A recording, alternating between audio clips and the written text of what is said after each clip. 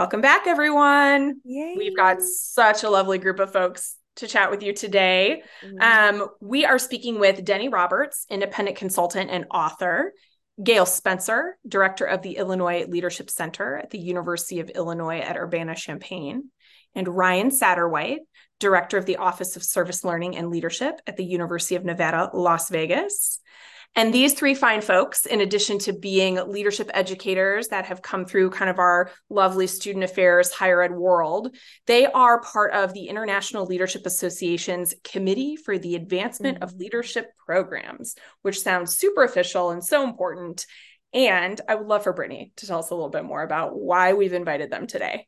Yeah, I'm peeling back the curtain. So, Dr. Kathy Guthrie, who was unable to join us today, but sends her best wishes and regards. She serves as the chair of the committee, and her and I were in conversation about, kind of, our podcast and what we're talking about here in leadership and context, and really the overall mission of the NASPA Leadership Podcast, which is to make leadership scholarship and resources and pedagogy approaches and other places more accessible, right? Like, how do we get them in this way that you don't have to read 100 pages of something to know what's going on in our field? You can listen to 30 minutes while you're in your drive for work or while you're traveling, and other places too, to make it more accessible. So her and I got chatted about CALP, as it's lovingly called, the Committee for the Advancement of Leadership Programs, and her work with ILA and these principles that they're working on, which are so important. And we'll talk extensively about in the episode with these brilliant humans. But the principles is this really high level, kind of, again, jokingly, on the balcony version of doing really good leadership work, but making it really accessible, right? You don't have 150 standards you have to look at or whatever it may be. It's kind of these big focus areas, these big content areas that let them get more nuanced as they think about some critical questions to consider, implications for practice, and really with an international context, right? As we think about the globalization of our campuses and our fields and our conversation on leadership, how important that is. So as we're thinking about that, I'm really excited to have these three brilliant humans on to really just give us insight to what is this work? What should we be looking for? Melissa, I know you and I really focus on how should we be using it with other resources that already exist or we know are emerging or maybe need a little updating, right? For other things in there too. So that has to be used together. Before we dive in, we did want to acknowledge we in the conversation jumped right into the good content and didn't really frame the International Leadership Association, or ILA, which is a critical part of this conversation. And for folks that may just not be familiar with that, or maybe new to leadership and just haven't heard of ILA, so ILA is a professional association that serves leadership educators as well as leadership scholars, leadership researchers, organizational and community positional leaders, leadership coaches and developers across industries. So they've got folks in business and military. We've got friends from across the globe that come. We were just in Vancouver less than a month ago and had went to presentations in Australia from Australians and Canadians, and just a multitude of international voices that come there. The one thing really is beautiful about ILA that you'll see in their spaces is they believe that leadership is the key to a just and thriving future for all people. And really for the last 25 years have really focused to do that. So that context will be helpful as you hear this conversation about ILA and CALP and the many acronyms that come into this work. Right. Our scholars are really wonderful at breaking those down for us, but really wanted to make sure we gave a good high level overview of the mission of International Leadership Association because it is so integral to the principles that they talk about extensively today too. Yep. I love that. So even if you've never heard of ILA before or looked at any of their resources, here are three wonderful people to tell you that absolutely the work of ILA is relevant to your work as a leadership educator in the context of higher education. And will certainly serve as a wonderful complement to some of our other tools and resources and community groups and associations. And so we're excited to have you learn from them today. Yeah. So as we think about leadership in context and the ways it keeps playing out in this season, and especially as we hit the kind of the mid-year mark with this episode, I think it's really fun that we get to pull back to a really, really high level of an international context where we've gotten some more nuanced context as we've gone along. But I'm excited we get to really pull out at the mid-year point to say, like, how do we do this in a global context, right? And in a much larger space of that. So without further ado, let's get to our guests.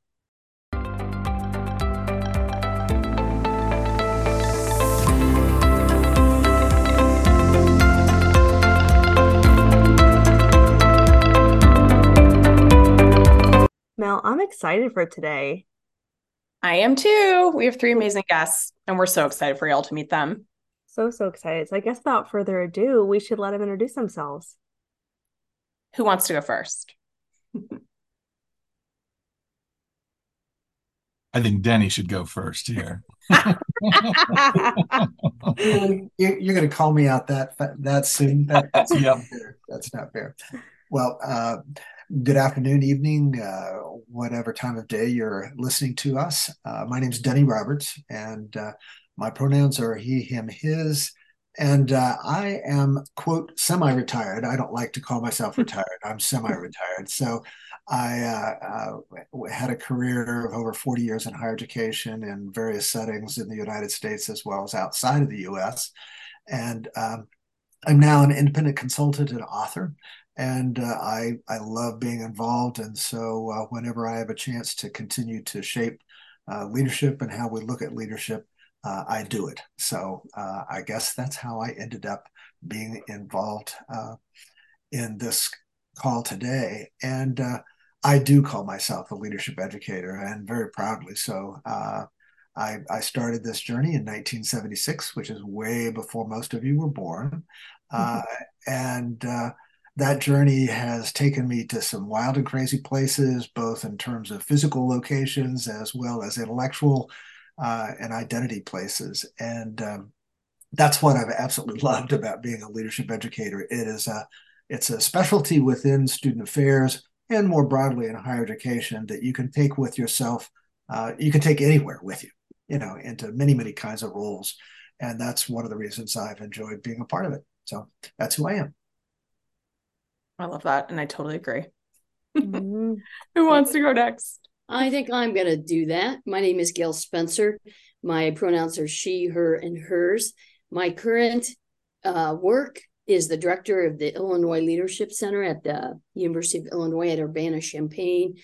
The question, in what ways are you a leadership educator? I think I'm a leadership educator in every facet of my life. Somehow, sadly, maybe not sadly, I think about leadership all the time. And it's in the world today, there's so much bad leadership. I'm just always watching, try to be very observant. My journey in leadership education started in the 80s when I worked in student activities. We started to develop leadership programs at all the universities I worked at. When I went to Kansas State University in the 90s, that's when the Staley School of Leadership Studies was developed. So I was an adjunct faculty member and was in a lot of really robust conversations about what a leadership program would look like, what a minor would look like. And it was really my honor to be a part of that group. I was an adjunct faculty member there for about 15 years. The other things I've done, I am currently serving as the president of CAS, which is the Council for Advancement of Standards in Higher Education. I also chaired the Standard Review of Leadership, Education, and Development. So that was really exciting. We at the University of Illinois have been participating in the multi-institutional study of leadership for many, many years. And I worked with a group of people to get a Big Ten consortium started so we could compare data amongst our institutions. And I've also was on the task force that made these guiding principles. So I've done a lot of different things, and leadership has been my, I think, greatest enjoyment in my years in higher education. That's awesome. Those Big Ten reports, I use those all the time. Even before I was working at a Big Ten institution, I was like, y'all got to see what the Big Ten's pulling out in these MSL reports. Yep. Right on. Love it. It's such a pleasure to be here today. My name's Rian Satterwhite, and my pronouns are he, him. I serve as director of the Office of Service Learning and Leadership at the University of Nevada, Las Vegas. I was an undergrad at the University of Arizona at a fortunate time when they were just launching their Arizona Blue Chip program.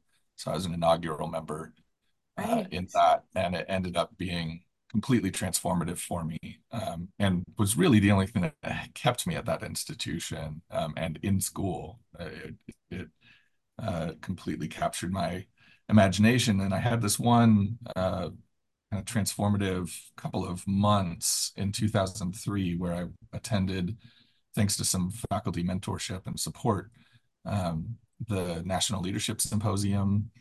I went to a national session of leadership and went to my first ILA in a couple of, all as an undergrad in a couple of months span. And those three things just really solidified for me this trajectory that I've been on ever since, and the opportunity to, put a humanizing face and personality to all the names on my bookshelf and meet everyone and realize that they're people like me, and that maybe someday I might be able to do something like that was incredibly special. So I've been doing this work ever since. So I kind of mark my entry into the field around that 2003 period. So this was a fun year for me for ILA's context. It was my 20th anniversary for attending ILA, which was really great. So it's such a pleasure to be here. I think around that time, actually, Denny, you were brought out as a consultant to the University of Arizona. So I think I met you for the first time at about that period as well. So yeah. That's crazy. And the links, across time are what's so important in this conversation today, because this conversation is not a contentious conversation. It's an additive conversation. And I think what's so important for student affairs people in particular to understand is that the commitment to leadership learning has been there really from the inception of the field in the early 20th century. And it began to be most explicitly addressed in the late 1970s, which there were a variety of interesting historical things occurring at the time. And it made all of us basically say, wait a minute, we've been kind of doing this organically, and we need to be more intentional in what we are doing. And that's really where the idea of comprehensive leadership programming came from, was the late 70s, the idea of inclusive leadership, so non-positional as well as positional, needing to be inclusive of various types of people. And those kinds of ideas really came from student affairs educators. And we contributed those to the conversation, which then enlarged over time as other entities within higher education became more interested in leadership. And I don't say that as I guess I do sort of say it as a matter of pride, because I think that this is something that we have really brought to the higher education community as a major priority. And the things that Gayle and Rian are mentioning, I mean, the early work of ACPA and working also with NASPA in terms of, we had a model, a comprehensive model of leadership learning that was published in 1981. And that 81 book then became the foundation for the creation of the CAS standard, which was then published in 96. And it's been included. The language is still there. I looked at it this morning, which is crazy, that the language that we were using in the late 70s and early 80s is still a part of it. And frankly, that language also then eventually migrated into the ILA model, and it's embedded in the social change model. All of these things are threaded, and because I'm the oldest person in the room here, it's been a profound privilege to be involved in literally all of those. From the beginning with the ACPA task force, the association work, the standards, the social change model, and then now to be a part of ILA. And what I think is interesting about ILA, and this may transition a little bit, I think, into where we're going with this. ILA, when it first formed, did not really explicitly include student affairs educators. Right. I was there at the -1 conference, which was at University of Southern California. And Barbara Kellerman, who is a good friend and colleague, and I love her work, I literally went up to her after the meeting and I said, Barbara, these conversations are wonderful. And you're not including the fact that there's a bunch of us out here that are in student affairs education roles that are contributing to this. And to her credit, she said, well, let's fix that. Let's do something about it. And so we went to work and we pulled lists together. And this was back in the old days when you used mail and stuff like that. And pulled a list. And I tell you, the first conference that was held of ILA, student affairs educators were there in full measure. And they have stayed there. And I think that's one of the reasons why ILA is such an interesting place. And CAS is critical because it addresses our student affairs world, branching out in a comprehensive way. But ILA was the first time we were really able to influence the academics that were interested. And that became then the shared learning with them. So I really value the fact that ILA has joined the conversation, but that doesn't replace at all student affairs focus. It's simply a complement and I think a way to actually, improve our work, to make it better. So, but that lineage is very, very important and very, very fun. Yeah. That evolution, I think, is really important context for our conversation today. Absolutely. Absolutely. Well, and then the conversation, the point you made early on about the additive, right? Like the additive of there continues to be more things that come in, right? In this international perspective, I think is what Mel and I are both really excited to hear about what ILA is doing to not only keep threading all this together, but the additive of taking it beyond kind of our Western or US context that student affairs typically gets trapped within. So we're excited to hear all the things, but it's a good transition to our questions that we have for you all.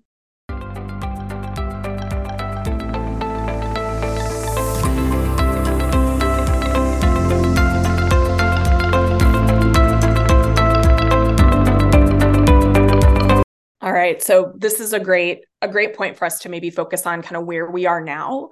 And so for our listeners who probably have varying degrees of maybe familiarity with ILA, the International Leadership Association, and while they may identify as student affairs educators with leadership education kind of roles or identities, they may or may not be familiar with the work that ILA has done and that student affairs educators have done in that space in ILA. So that's maybe where we're going first. So what even is this committee that y'all are on? I believe you call it CALP, the Committee for the Advancement of Leadership Programs. So what is it that you do? And maybe how does that connect to the other kind of documents or other initiatives that maybe have been spearheaded in the ILA context related to the work that you're doing today? Well, I would like to draw attention to the fact that actually the general principles, which is what the document we're talking about is the ILA General Principles for Leadership Programs. Actually, the first 3 pages in it provide a really important written context about where this thing came from. So particularly for those of our listeners, you really need to go out to the ILA website, download the paper, and you can get a good written history of where this came from. And Ryan was actually involved in a group that was convened first. And so Ryan, why don't you talk about the guiding questions and where did that come from? And that really kind of set the stage for the later general principles. How did you get involved with that group, Ryan? By raising my hand too easily. So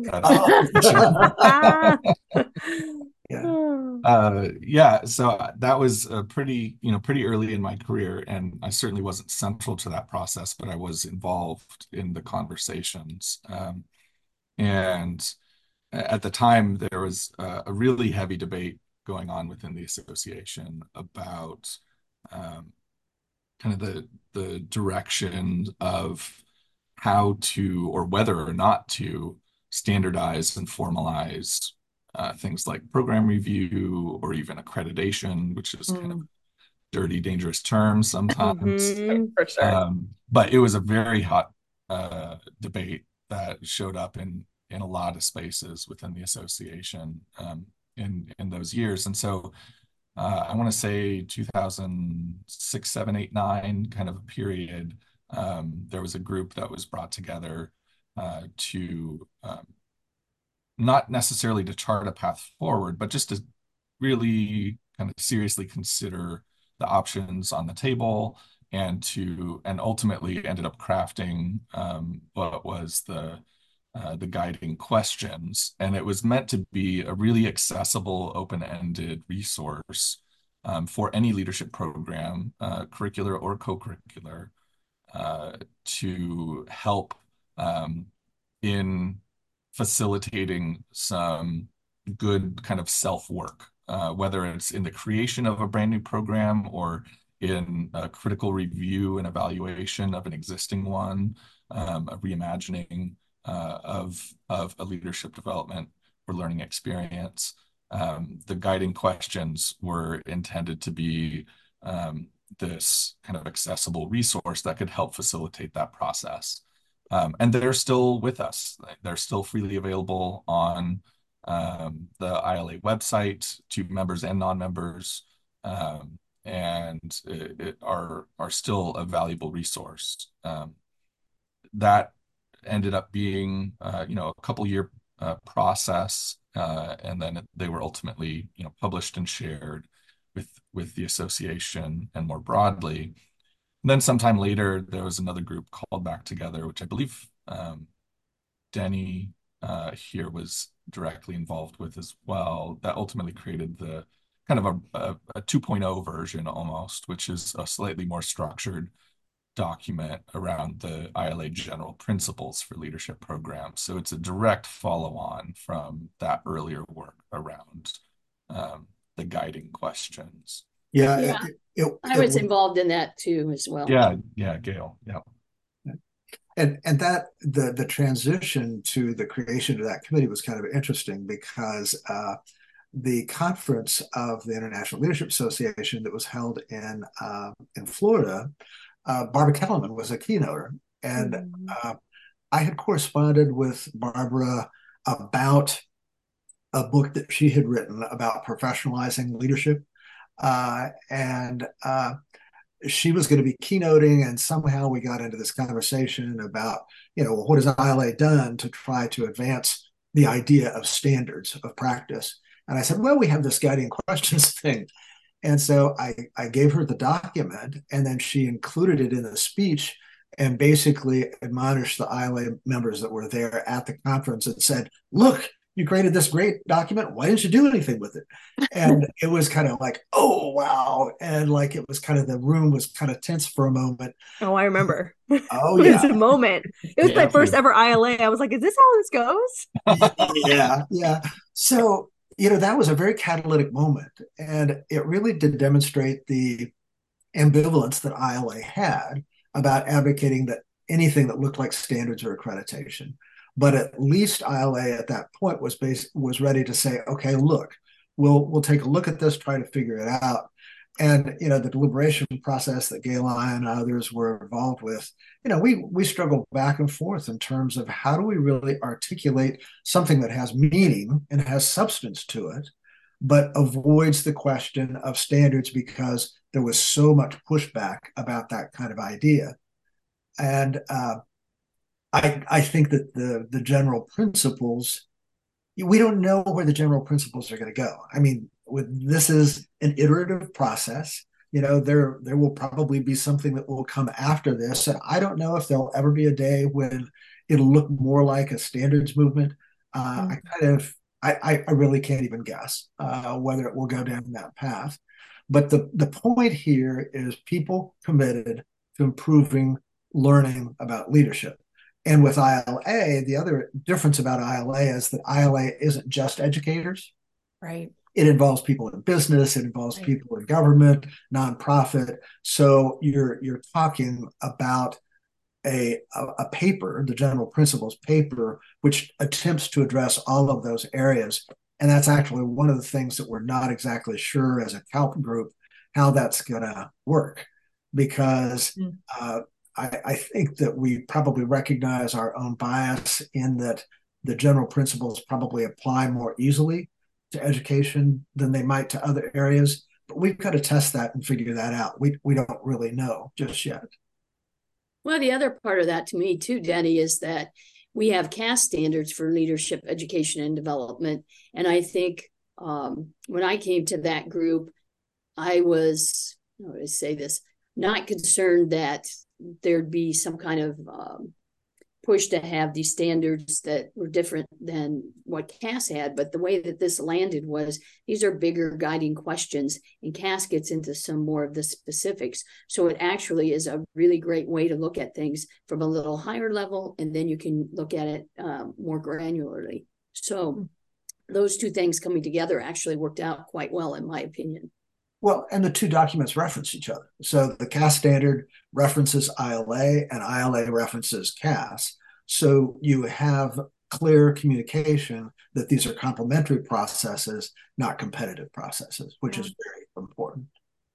One of the things that I'm thinking about too, as y'all are talking about this, is even within the context of leadership education and student affairs work, I'm going to roll that back. I'm going to even step back from saying student affairs work. Leadership education in the context of higher education, we, as the field has grown and diversified, we know that a lot of the folks who identify as leadership educators today aren't working directly in an office of leadership programs or with something maybe that sounds quite as formal as maybe it originally maybe would have started in our profession. So I think about all of our leadership educator friends who are working in academic advising, or who are, faculty members sitting in disciplinary contexts, or who might be in, campus recreation or health and well-being, right? And to what I know I personally have loved about the ILA work that y'all have done is that because it takes a broader lens on some general principles, guiding questions, it feels like you can more easily kind of shift or pivot for what you need, because it's not, if I'm not working in an office of leadership programs and my entire job isn't just designing workshops or conferences or a lecture series related to leadership, then these general principles are still very applicable to what I do. I'm thinking about just giving feedback this morning on a chapter around socially just leadership education, and they were listing in a section of all the things in the last 2 years that have come out as far as resources and guidebooks and books and chapters and podcasts and all these things. And it's with a beautiful moment where I was like, oh, there's so much being out of the conversation. But again, I think about my practitioner friends who are like, I don't have time to read all these books and articles and look at the newest research. I think about these like larger questions and principles are much easier and tangible for folks that are like, I have, an hour between meetings where I can look at something that can help me guide a conversation with a student or a program or something I need to facilitate on leadership education, not being a quote unquote expert. So I think about how useful these can be to really take the balcony approach, right? Of how do we get to the highest level to talk about it in the biggest way? Well put. Well, Yeah. I think you've also kind of led us down this path, which is exactly the purpose of this committee for the advancement of leadership programs. Is we were charged by the ILA board and being brought together to explore the active use of these general principles in a variety of settings and sectors and international contexts as well.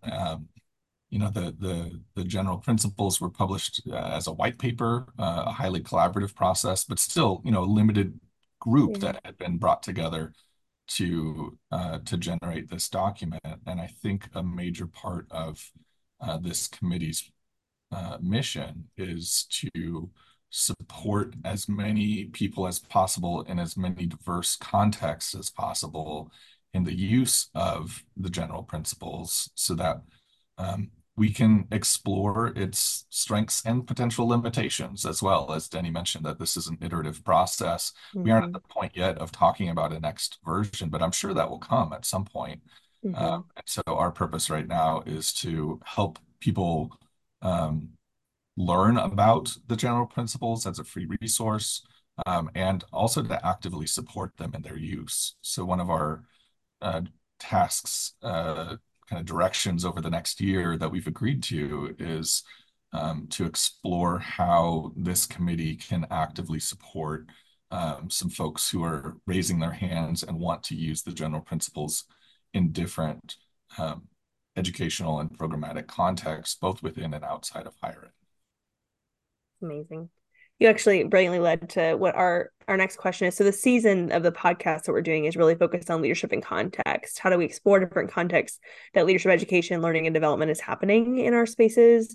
And really a huge reason why Mel and I were excited to have you all on is that this work you're doing is under the International Leadership Association, assumingly, meaning that it's got some international context and influence, as well as reach in scope, and even maybe beyond just international specifically, but diverse approaches and perspectives to the work you're doing. So can you all tell us a little bit more about how international or diverse influence and perspectives show up in CALP and these guiding documents you're creating? I did an interesting experiment this morning. I word searched in the CAS standard and in the ILA general principles for the word international. And guess what? It wasn't mentioned that often in either of those documents. But I think specifically why it is not mentioned in the ILA document is that it is assumed. And basically, what the ILA general principles assert is that we live and learn in an international context, and therefore leadership learning specifically must be set in an international context. So, Brittany, when you say, the context, I mean, it's very key. And internationalization is not a special case anymore. I mean, people used to be able to think of, study abroad or some kind of an international leadership learning experience as being the special experience one might have. We can't afford to do that anymore. We have to have curricula and co-curricular experiences that demonstrate to students each and every day they live in an interconnected international community. And what that means is that we have to work harder at cultural understanding, cultural respect, cultural appreciation. And we also need to examine the bases of power and influence and colonialism in our world. Those are very powerful things when you start to talk about international leadership. And I was very, very pleased when I was doing the word search in the ILA document. And there's a particular portion that's in what's called content.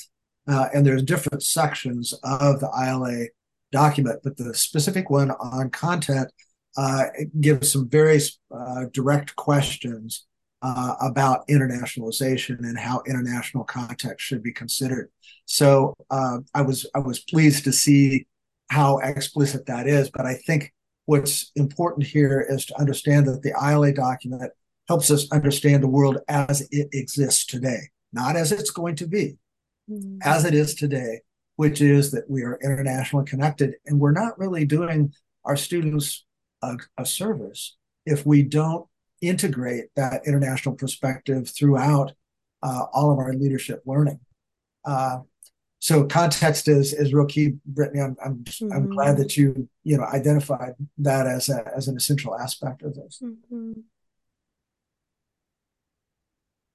Yeah, I'm thinking about being at the University of Maryland now. Melissa and I were talking about this the other day, in a campus that is so close to the nation's capital, and so many students that are bringing in such diverse perspectives, and a lot of international students that are taking, especially leadership studies program, really seeing how essential it is to pull in perspectives that are not kind of our canonical understandings and theories. And we knew that, but I think especially now, students are knowing better to advocate for that too. So I think we have to have leadership educators that are more prepared, equipped, and know where to find resources to go beyond kind of our Western US higher ed 4-year brick and mortar campus context around leadership. Well, the other part to me about that is I work at the University of Illinois at Urbana-Champaign. 22% of our undergraduates are international students. So the whole campus is very different than, say, working at a campus in Kansas or Nebraska. So there's a different challenge on top of that, where you're still at really predominantly white campuses. When you have a chance to bring students together to a campus, how are you going to get them to think about that, even if the current environment they're in isn't as diverse as it might be when they go to a workplace or go work internationally somewhere? So there's kind of two challenges there to me. Totally. This also really parallels, I think, what we're seeing in our HESA context, our higher ed student affairs grad prep programs. Overwhelmingly, seeing international applications to those programs. And so when we think about preparing like a next generation of leadership educators who come through our kind of shared background of student affairs work, a lot of those folks are from other places other than the US, and they might stay here in the US to do that work as educators, and they might go back to wherever they are originally from to do that work in another country. And so when we think about even just the influx of, I think, international perspectives from lived experience of folks in our line of work, and how it's not just an imperative for teaching the students about this, but that the people who are actually going to be doing this work alongside of us, who are doing it now, are coming from increasingly diverse backgrounds globally. And learning about international questions is it's very importantly based in the combination of what's happening in your head and then what's happening in your experience. Having worked abroad in Qatar for 7 years and having hosted different groups that would come to visit us in Qatar, it was absolutely fascinating how there would be these international study groups that would come in, and they brought their cultural perspective with them and didn't even recognize it. So there's all of the kind of the superficial observation that led to kind of very quick conclusions about difference. And it was just such a wild departure and contradiction of what we try to teach about diversity and inclusion domestically. And then you would have American students coming over and making all sorts of premature judgments about culture just on the basis of a very shallow observation.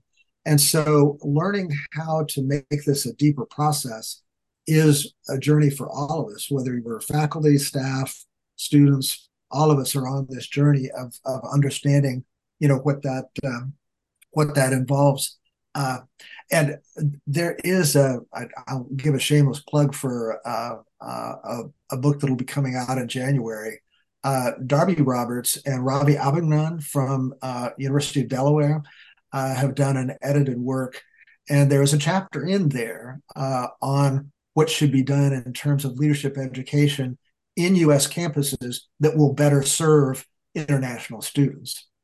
And I co-authored that with Aoi Yamanaka, who is an international scholar. And we had a lot of fun in the chapter. And we actually use the ILA general principles to evaluate what we should be doing actually in creating leadership experiences for both international and domestic students together. That was the point of the chapter. And I was delighted to see yesterday a piece about University of Delaware where they have a group that they call World Scholars, which is a full 4-year experience. And I liked it so much because it's an undergraduate program. Granted, it's a smaller population, smaller number, and I hope that they can scale it out so that many more people can be involved with it. But it involved deep preparation, for understanding internationalization. It included interacting with international students on the campus. It included a study abroad experience. It included a variety of things that really would provide the opportunity for students to really, really examine what does this thing internationalization really mean, and how is it going to affect our lives. These things are, it's not an easy task, but a lot of it has to do with us adopting a cultural humility and curiosity so that, in fact, people can then begin to really enjoy, international communities. And so many of our campuses in the U.S., and I know University of Illinois is a leader in terms of the proportion of international students.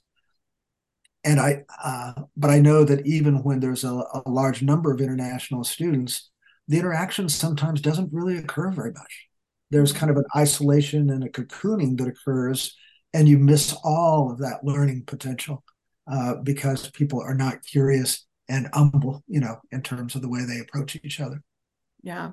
And I do think that our even our best efforts, I think, as leadership educators to try to create inclusive educational experiences, but also to talk about leadership in more inclusive ways. I think we often fail at that, right? Because we're not quite sure how to do that. And we do, to that phenomenon that you're explaining, Denny, about students, international students not kind of self-selecting out, right? Or not feeling comfortable to join or participate in a lot of the programs and experiences that we might run as leadership educators. We see that phenomenon, I think, in leadership education all the time, as does the rest of the campus with other types of programming. And so such an important thing for us to be thinking about. And I'm glad that you all have found that the principals have helped us to maybe think a little differently about the way that we're setting up educational spaces as well. I'm going to move us forward because I think this is a good point to maybe loop back to something that Gayle had mentioned earlier about the way that we might make use of something like the guiding principles alongside something that maybe our listeners are a little more familiar with, which might be the CAS standards for leadership education and development, or other such tools. I mean, folks on this call, we've already mentioned things like the multi-institutional study of leadership, or if they're using other types of assessments or standard documents from a disciplinary area. How do we help leadership educators start to make sense of what the use cases are for these things and how we might use them complementary, rather than thinking we have to choose one and only that thing? I could take the first crack at that. I think for a lot of people, everything is just overwhelming. You look at these documents, I printed them out this morning. They're both 30 pages long. Right. And when we talk about how people use CAS, just start with something, right? You don't have to do it all. In the guiding principles, pick one of the areas, context or content or learning, and look at that and look at the questions. And with the CAS standards, there's 12 parts. Just start with one or two and look at them, and kind of divide it up so it's not so overwhelming, because looking at one part of either one of these is better than never using them at all.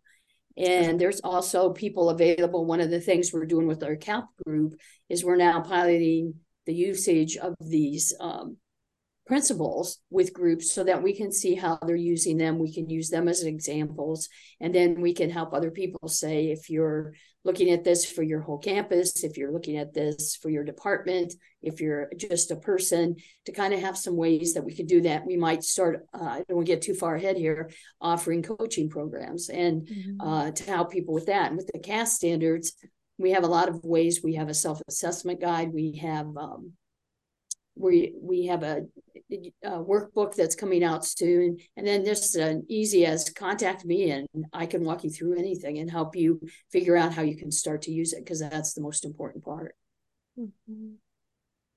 Have any of you seen like really like strong examples of folks using these documents complementary, or maybe not if you don't have an example at the top of the head, like ways that you're thinking that might play out for a particular program or experience or office?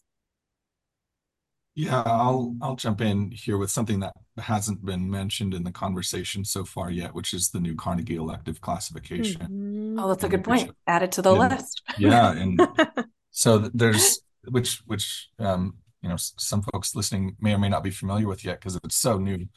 It's just in its first cycle of applications under review in the coming months here. And so this is a new elective classification, just the second that Carnegie has ever put out, called Leadership for Public Purpose. And it's an opportunity for institutions to do a critical self-study about their commitment to and work around leadership development, specifically for public purpose as a framing lens. But one of the things about that process is that it doesn't necessarily prescribe a particular model or framework. It asks the institutions to be internally coherent and clear about their approach to that work. And I think that that's a space that the general principles could really help structure as universities are going through this self-study process. And if you're at all familiar with kind of the history of the elective classifications with community engagement, having launched, I think, in 2006, So it's been around for almost 20 years now. And similarly, I think in another, let's say, decade, when this leadership for public purpose classification has been around for longer, it's going to be a really strong influence in the field, and something that leadership educators in staff and faculty roles are going to be familiar with and are going to be asked to help contribute to as their institutions commit to pursue this classification. And so I think that that's another kind of crossover point where both CAS and the general principles can provide some of that intentional structure that the Carnegie elective classification is asking institutions to demonstrate. Yeah, that's a great point too, because when I think about the process of a Carnegie classification self-study application process, to your point, it's an institutional endeavor, and there may or may not be leadership educators kind of at the helm of that initiative at their institution, depending on how large their institution is or how decentralized it might be, right? And so to be thinking about ways that we as the leadership educator community can be as resourceful and strategic as possible about helping to contribute to that conversation. I think about things like the CAS standards and about the guiding principles as being particularly helpful in, I guess, showcasing like what we have to contribute to a larger institutional conversation about leadership education for communities of folks that really care about leadership, but might not really understand the work we do every day with programs and curricula kind of on the ground with students. Right. Yeah, and I think there's a real opportunity here for leadership educators to leverage just the existence of this classification to spark some needed conversation, and it provides some I'm hesitant to use the word legitimacy, but that's what I'm going to land on for the time being. It lends some weight to the work that we're already doing with students on campus, because now we have something to point to, regardless of whether or not your institution is actively pursuing it. Just saying that, look, this is just the second area that Carnegie has highlighted in their elective classifications, and it's challenging institutions to demonstrate an intentional coherence and direction in all that they do around leadership education. I think that's a really strong platform for leadership educators to stand on and to help organize broader work across their campuses. And the leadership for public purpose elective doesn't include any reference to internationalization at all. It isn't there. And that's why if you're applying for Carnegie, you almost have to use the ILA general principles to inform the content. Because as Rian is saying, the elective allows you to have kind of the institutional context and institutional commitment and those kinds of things, but it does not specify that general purpose also relates to advancing international understanding. It just isn't there. Right. So I think this is people don't often think about international educators on your campus as allies, either for student affairs people to see them as allies or leadership educators to see them as allies. But I'm telling you, international educators are awesome, and they've got a lot of energy, a lot of curiosity, and they're looking for people to help them advance their objectives as well. And so if I were a leadership educator on a campus today, one of the first groups I would reach out to is international education folks and basically say, hey, listen, I know you're interested in this subject area. I think we can do a partnership where both of us are really going to come out on top. And I think it's a wonderful link for us between those two areas. I love that. And what a good example of a way that leadership educators can be the catalyst for connection on their campuses. I feel like we often play that role because our work spans so many spaces on campus and so many communities of students and faculty and staff on campus. So to be thinking about how using documents like the general principles can even catalyze, right, a conversation like that, saying, have you like sharing something like that, sharing something like the CAS standards, to start a conversation across campus, I think the number of times I feel like that I've heard leadership educators in the student affairs community say things like, I'm trying to get all the leadership educators on campus to like come to a meeting and chat with one another, and how, and the for lack of a better way of saying it, just how hard it is to do that, or to make the case for why it's important. It makes me think about documents like what we're talking about can really help, to Ryan's point, add some legitimacy to the work that we're doing and why we're calling people together to really consider it in deeper and more thoughtful ways, rather than just saying, well, we all do similar work, so we should probably be in a meeting together, is not quite as compelling. I think a lot about what some of this conversation is leaning towards. I think actually a huge theme I saw at ILA this last year at the global conference, was that we're no longer teaching theories anymore. We're like, this class is going to cover the social change model, and this one will cover emotionally intelligent leadership. It's much more of like, we have to adapt by using pieces of all of these models and theories together to really navigate complex problems. And similar to what Gayle was saying earlier, like just start with somewhere. And it can be overwhelming to have all of these avenues. And Ryan even had another one to our list that we had forgotten about, and thinking about all these avenues. But how can we pick something from CAS that helps and makes sense and moves our conversation forward? How can we pick something from the ILA principles? How can we look at Carnegie to even be informed about what the conversation is headed towards? And I think it's similar to giving the advice we tell our undergrads, right? Like, you don't have to know every element of every theory and model we teach you. It's being able to have the language and the skills and the resources to be able to have them in your pocket or in your toolkit for when you go to navigate these complex problems. I guess on that note, we have one last question for you. I know we're getting kind of close on time, so we don't want to keep you too long.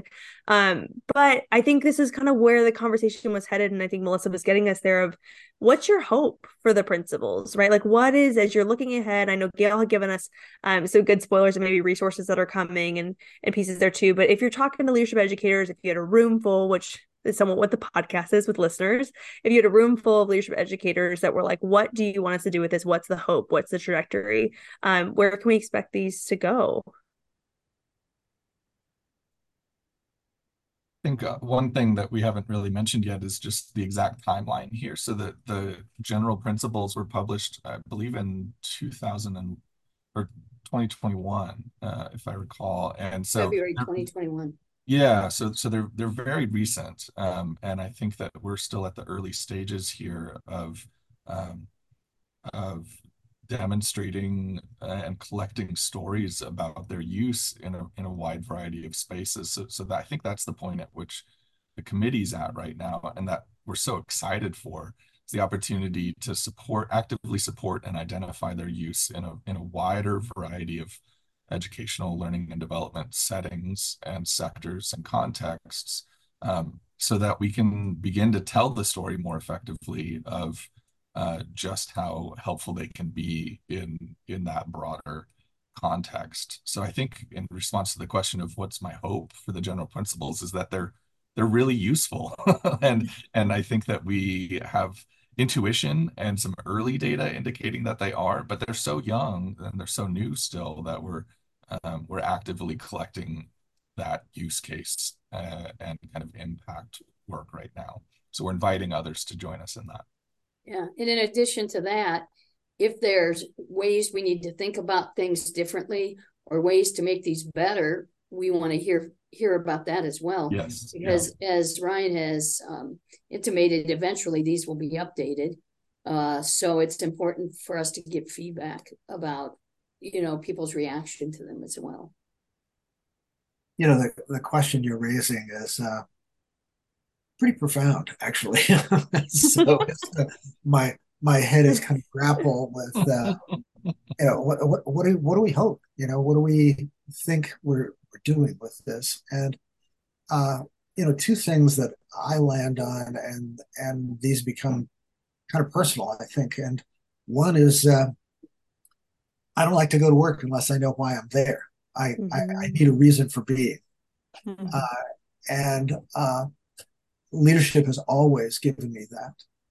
It's always given me a way to understand the fumbling attempts I've made to work positively with colleagues.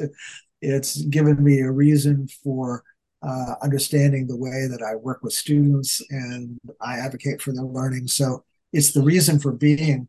And then the other thing is that something that I've struggled with throughout my career is the dysfunctional bureaucratization of higher education. Mm-hmm. And there's just such clear evidence that we have created models that were really based in mid 20th century industrialization kind of paradigms. Mm-hmm. And we're still operating as if that's the way we ought to work. Mm-hmm. Well, guess what? We live in a different world than the industrial era. And our organizational models need to reflect the permeability, the flexibility, the interdisciplinarity, all of those kinds of things. And I really do think that leadership educators, and I think you mentioned this before, Brittany, or I may have been one of the others of you, but the whole idea of this focus on leadership being a catalyst to bring people together. And, I really value having been a student affairs educator in addition to a leadership educator, because we kind of occupy a third space. We're kind of the odd person out in many conversations. Totally. And we complain about that. But you know what? That's where change occurs. Mm-hmm. It always occurs at the margin. It never occurs in the center. Mm-hmm. And so I think it's really cool that we kind of dance, outside of the central circle, but yet we can be a catalyst, both as leadership educators and for those of you that are student affairs educators. That would be my greatest hope, is that we would be able to help transform higher education, both in the United States as well as worldwide, in terms of helping us get to a more functional model. Mm-hmm. Change occurring at the margins. Yeah. I love that. Mm-hmm. There's a very funny little book that I read a number of years ago. It's called Orbiting the Giant Hairball. And it's a hilarious book. And it's written about the Hallmark card business. Mm. And they created what they called, and you may have seen them way back when, people aren't buying cards anymore because we're doing it all via technology. But they had the Shoebox brand, and that was a Hallmark card, and they were kind of these zany, crazy sorts of things. Well, what happened was that Hallmark realized they were losing market share, and they needed to figure out a way to be able to keep the card industry alive. So they created the Shoebox entity, and then basically had them fly out in orbit and be a separate brand that was basically connected to Hallmark, but they were in the third space. So they could do things differently than the rest of Hallmark Cards was doing. And I've just loved that analogy for so long. And I think student affairs educators, leadership educators, were probably orbiting the giant hairball. And maybe that's a good place to be, I think it's a very good place to be. Totally. Great way to reframe the mess of bureaucracy. I love that. And what a note to end on, too. The giant hairball, a perfect ending. We just want to thank you all for joining us again. I feel like Melissa, I say this a lot, but I really feel like I have a lot to continue to noodle on and in my own work, and how we can continue to promote these principles and hopefully have a lot of listeners. I know our producer Derek is going to make sure we have the document linked in the show notes and other places too, so that folks have access to y'all and your resources, but want to make sure that we help get it out there in the ways that we can. Thanks so much for the opportunity. It's been a great conversation. Thank you. It's a great conversation to join with beloved colleagues. So I appreciate being here. Yeah, y'all are fighting the good fight and doing the good work. So keep it up. It's really wonderful. Yeah. Thank you all for your work and for joining us today. We really appreciate it. Let's stay in the orbit. Stay in the orbit. Stay in the orbit. Awesome.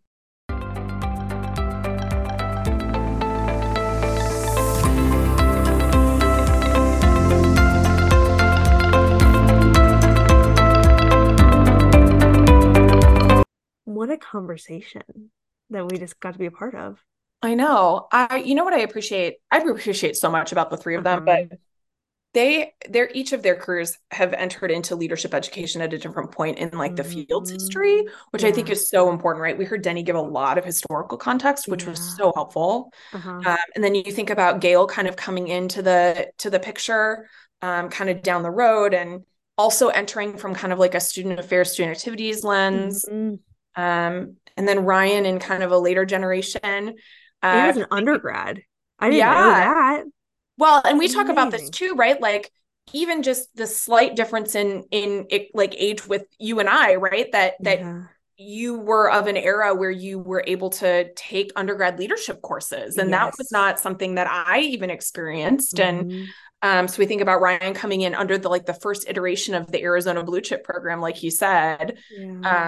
And for those that don't know, that was one of the groundwork for Corey C. Miller's student leadership competencies work that she has spun off and done all kinds of wonderful things with, if you're familiar with that body of work. But that started with kind of in the context of that Arizona Blue Chip program back in the day. So I think seeing that lineage and knowing the history there is important, not because not to their point, not because you try to not to celebrate the people, but to to understand the journey. The trajectory and Denny kept saying threading, right? And it's exactly what it is. And I think so many times when we're teaching these works, it almost starts to feel like a history book in some ways, right? Of it's like the social change model came here, and then this came here, and then there was industrial, and there was post-industrial. We start doing it in this very where it seems like there was a start and an end, and it is so much more of the thread that Denny was talking about. I joked with you right after the call. I was like, I felt like when Denny was going through that history, and a lot of it I knew, but I had never heard it told in that way of, again, the thread of how it all works and the people and the relationalness, because I felt like I became a listener and then I forgot and came. So listeners probably heard me be like, oh yeah, you come back to life. But I was I was so entranced in just being able in my brain to think through, again, these ebbs and flows and threads and the people, and and there's names that you certainly hear throughout that, but then like you said, these entry points where these people start becoming a part of the conversation and continue them in beautiful ways, I think was that really stuck with me at the beginning of how important that is. Yeah. And for all you listening, I think one of the other really big takeaways for me that I think is super important, and I'm so glad that these three reiterated it, is it's actually two things. One, the role that student affairs educators in particular have played in the advancement of leadership education professionally as a field cannot be understated. I mean, it is our people that have advanced this work. The notion of college student, graduate student, in the context of higher ed, that the learners in those spaces need to be explicitly thinking about leadership, learning about it, in addition to practicing it and then reflecting on it. That has been the work of student affairs educators doing that and advancing leadership education. I think that's so important. Well, and speaking of the thread, right, that's our last episode with Jonathan and Trisha, where they talk about student affairs has to make leadership education a priority as well. Not just leadership as this big overall competency, but specifically the work of leadership education as well. Right. And then I think the second piece that comes out, and me with my NCLP lens is super into this, that this work, this initiative to advance and evolve the field of leadership education is happening across associations, and even more importantly, in connection together. I mean, we just talked with three folks who at this season of their life primarily identify, as members of the ILA and have been invited by ILA's board to do this work. That's a big deal. And all three of those folks have engaged in all of the various associations that we and our listeners engage in, right? They have been and probably are NASPA members. They have been ACPA members. They have attended NACA conferences. I mean, Gayle's background in campus activities is through NACA. And so I think National Leadership Symposium that is now absolutely LES. There's a throw, right? Shout out there from Rian to the leadership educators. Yes. Right. I mean, this work happens in just across all of those kind of artificial boundaries that we put up around associations and institutions and functional areas. And I think this conversation and the fact that those three folks were the ones who joined us for it and are the ones who are doing this work as charged by the board of ILA is just such a testament to that ethos of leadership education and leadership educators. Something Gayle said, it was a small comment, but it really stuck with me, of thinking of she said it towards one of our last questions, but that just start somewhere. And it sounds so silly, but I think so often folks get hung up in, I can't, like, I don't understand all the ILA principles, but then they also reference CAST, so I have to buy CAST and then try to understand all of CAST before I can even do any, right? Like, do I need to have a whole degree in leadership studies before I can even try these things? And when she said that, she said just start somewhere. And I think it's absolutely true, right? And again, the comment I made about the ILA conference is a ton of people were presenting on, like, how do we use bits and pieces of theories, models, programs, practices, pedagogies to craft a program that properly serves the audience, whether it be students or not, for folks outside of education. But then even thinking about, I got more meta and thought about our podcast, right? And like why we did leadership in context is because we don't need everyone to work in a college of engineering or in a science field like Natasha and Darren did, but we think that they could probably learn things from their conversation that will translate and make it more accessible. And thinking about why I like doing these podcasts so much is because we just got so much information in like 40 minutes from three brilliant scholars that save people probably 150 pages of reading, right? And like we just made it accessible, we made it digestible, we're able to ask questions that say, like, actually, how do we do this, rather than having to read, hundreds of pages of content and then finally getting to maybe an implication section where it's like, and now that we've maybe lost you in some of the words, how do we get to like what you need for practice? And I think about I always have a big heart for folks that are coming from a grad program into like a first-time coordinator role, and they're like, okay, so I'm supposed to do leadership. What is leadership? How do I do education? Like, what is leadership development for college students? And I think about those folks listening to this podcast, and I hope that they find these kind of 30 to 40 minutes of like, here's a resource, a context that can transfer beyond as particularly helpful. So the Gayle of just starting somewhere, like, I hope for some people that's this podcast, they're just being like, how do I even look for, like, know what to look for to start this work? Well, and maybe I'll close out our closing thoughts by saying just some tips for our listeners around that too, right? That one, the documents we talked about today from ILA, the general principles and guiding questions are available for free on ILA's website. And Derek, our amazing producer, will be linking that in the show notes. So you can have that direct link to download those documents and start to flip through them. And to Gayle's point, just pick an area to start with and familiarize yourself, right? Another plug I'll give is that if you are a member of NCLP, which is free. You just join the listserv. It's free. If you're a member, right, you can contact us and we will give you a code to get the CAST standards for leadership education and development for free as well. So if you would like to do that, be sure to reach out to us and you can get a copy of those CAST standards. And then, of course, we have all kinds of information and resources to connect you to all the things that Brittany and I have been talking about and that our guest today talked about on NCLP's website as well. That's part of what we do, is connecting folks to resources and associations and PD opportunities and standards guides and all of those things. So be sure to check out the website if you haven't already.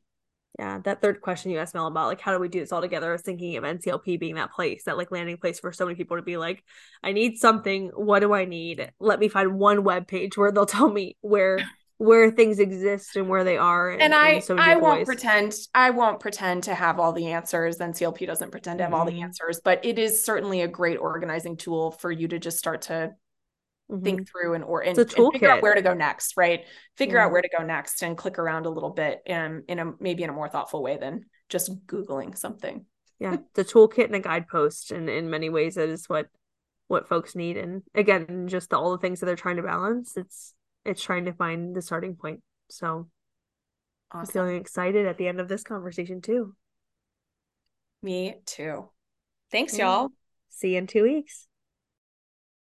We also hope that you'll join the National Clearinghouse for Leadership Programs and our leadership educator friends from around the country and the world at this year's Leadership Educator Symposium, December 13th through 15th, 2023 at the University of Tampa. Our topic this year is Liberatory Learning and Leadership Education, exploring the philosophy and practice of co-construction. Find out more and register now at nclp.umd.edu/programs.